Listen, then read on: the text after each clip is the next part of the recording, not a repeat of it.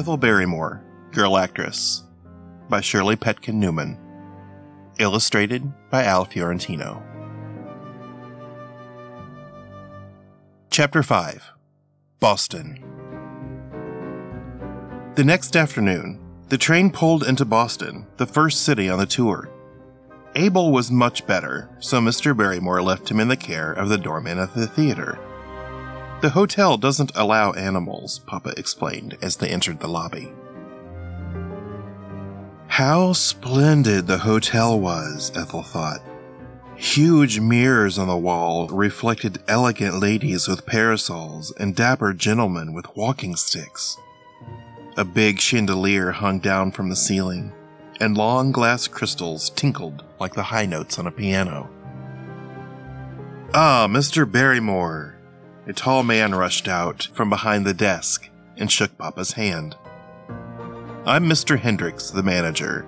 It's an honor to have you with us, sir." "Thank you, it's a pleasure to be here." Mr. Hendricks clapped, and a boy in a red uniform appeared.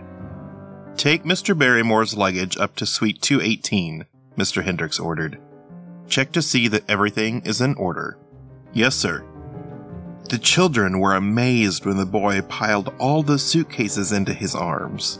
"This way to the elevator, please." Ethel and Lionel giggled with excitement.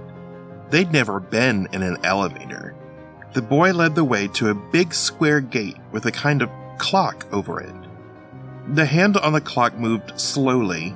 5, 4, 3, 2. The gate opened, and some people piled out. "Going up," said the elevator man. The Barrymores moved inside. The elevator man pulled the rope. They started upward. "Ooh, it feels funny," Ethel squealed, holding her stomach and laughing. "Come see me later, children," said the elevator man. "I'll ride you all the way up to the top." The elevator stopped, and the boy in uniform led the way down a long hallway to a door which was marked 218. Stepping inside the room, he set down the luggage. Then he rushed about, opening windows and moving window shades. "Where will Lionel and I sleep, Mama?" Ethel asked. Mama opened a door leading to another room, and the children rushed in. "Oh, it's so pretty!" Ethel clapped her hands with delight when she saw the pink flowers on the dresser and the lace spreads on the beds. Then she ran to the window. "We're so high up," she cried. "Look, there's a park across the street." She looked down at children feeding birds and ladies pushing baby carriages. "May we go out and play there?" "Not now, dear," said Mama. "May we go tomorrow?" Ethel asked. "Maybe, if you get up early enough. Papa and I must be at rehearsal at 11. "Why?" asked Lionel. "Don't you know your parts in the play yet?" "Of course we do," said Papa. "Yet one more rehearsal never hurt any actor, not even a Barrymore." He grinned at the children. The next morning, when Ethel awoke, Lionel was still asleep. She lay quietly a moment, listening to the rumble of a horse-drawn trolley in the street below. Being away from home was lots of fun, she thought. Even the sounds in Boston were different. Just then, Lionel bounced out of bed. "Yippee!" he cried, tossing his nightcap. "We're on tour! We're in a hotel!" "Shh! You'll wake everybody up!" Ethel swung her legs over the side of the bed, tiptoed across the floor, and opened the door to her parents' room. She expected to find them sound asleep. Instead, they were awake and dressed. "Ah," said Papa, using the tone of voice he sometimes used on the stage. "Our children have awakened, Mrs. Barrymore. Shall we have a royal breakfast and take them to yonder park?" He waved his long arms toward the window. "Oh, Papa, you're so funny," Ethel laughed. "Thank you, Miss Barrymore." Papa clicked his heels, bowed, and kissed the back of her hand. "Every actor likes a good audience, and you're the best audience an actor ever had." "Thank you, Mr. Barrymore," Ethel replied, imitating Papa's voice. "You're the nicest papa a girl ever had."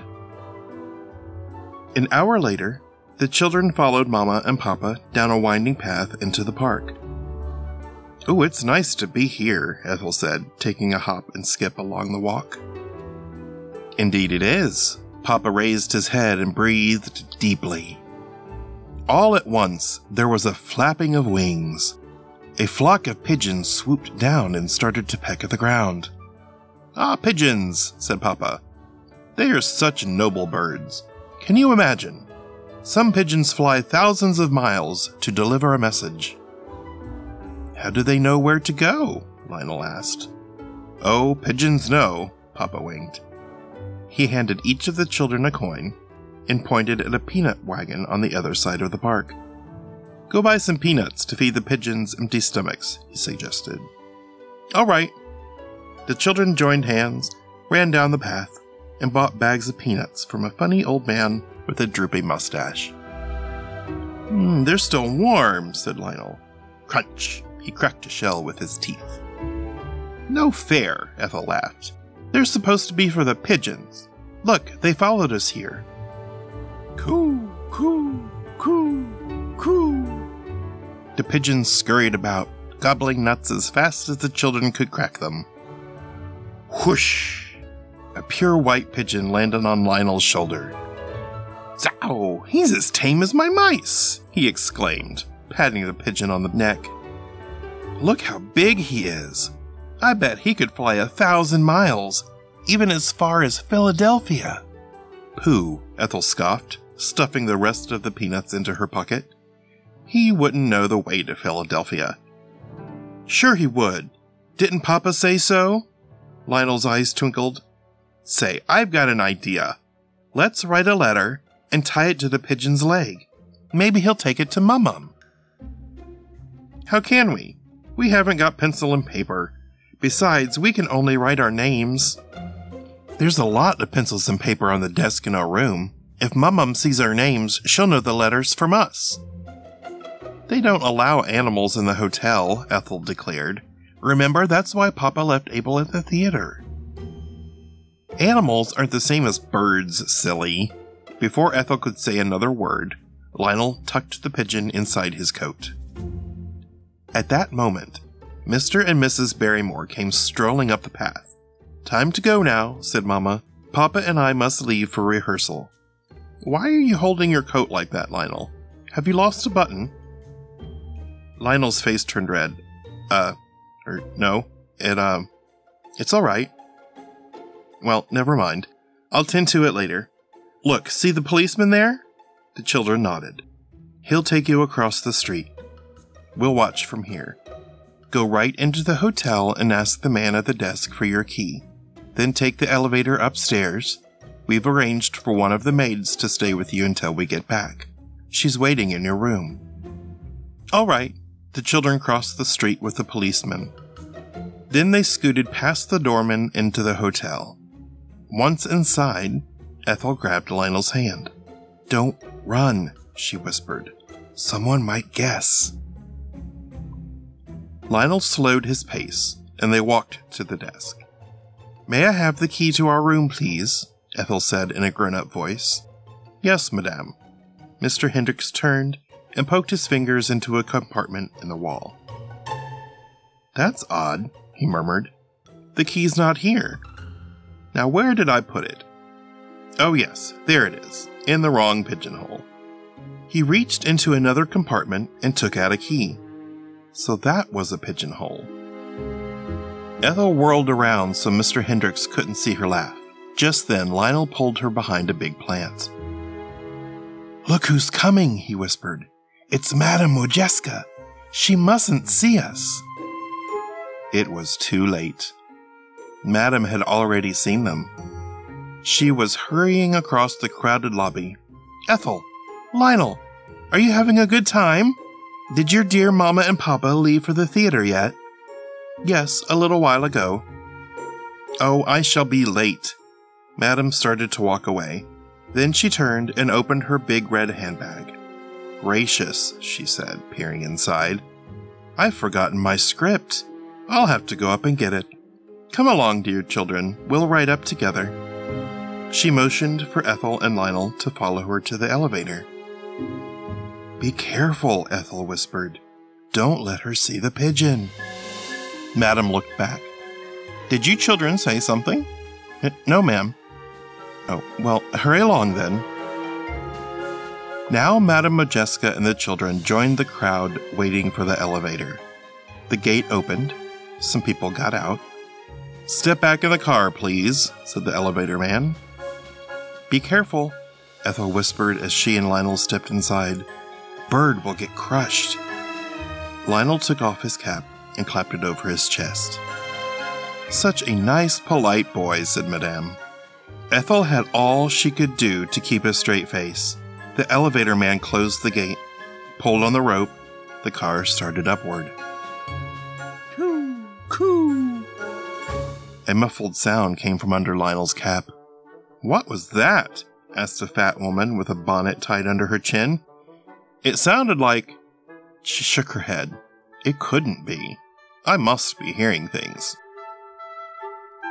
Coo, coo, coo, coo. This time, the sound was a little louder. The elevator man stopped the car and turned around. "Is there some kind of animal in here?" he asked, looking straight at Lionel. "No, sir," Lionel replied. "No, sir.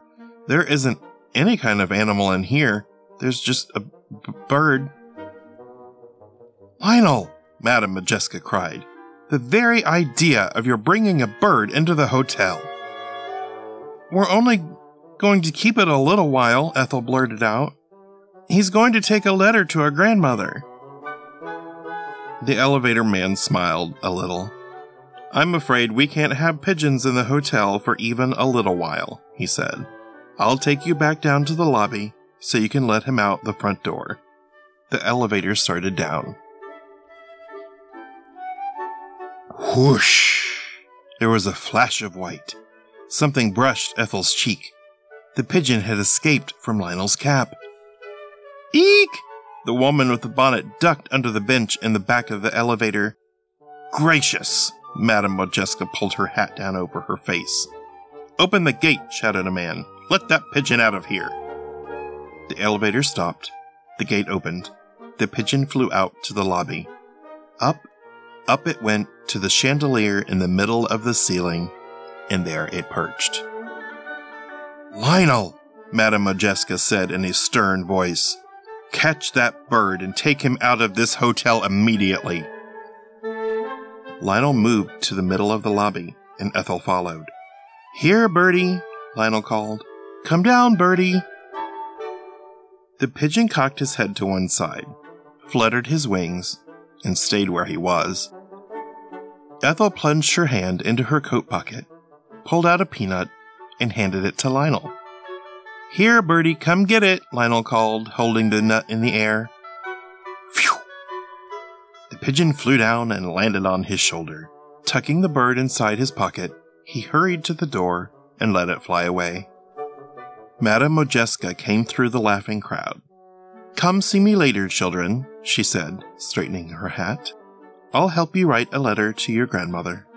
We'll put it in an envelope, put on a stamp, and take it to the post office." She smiled.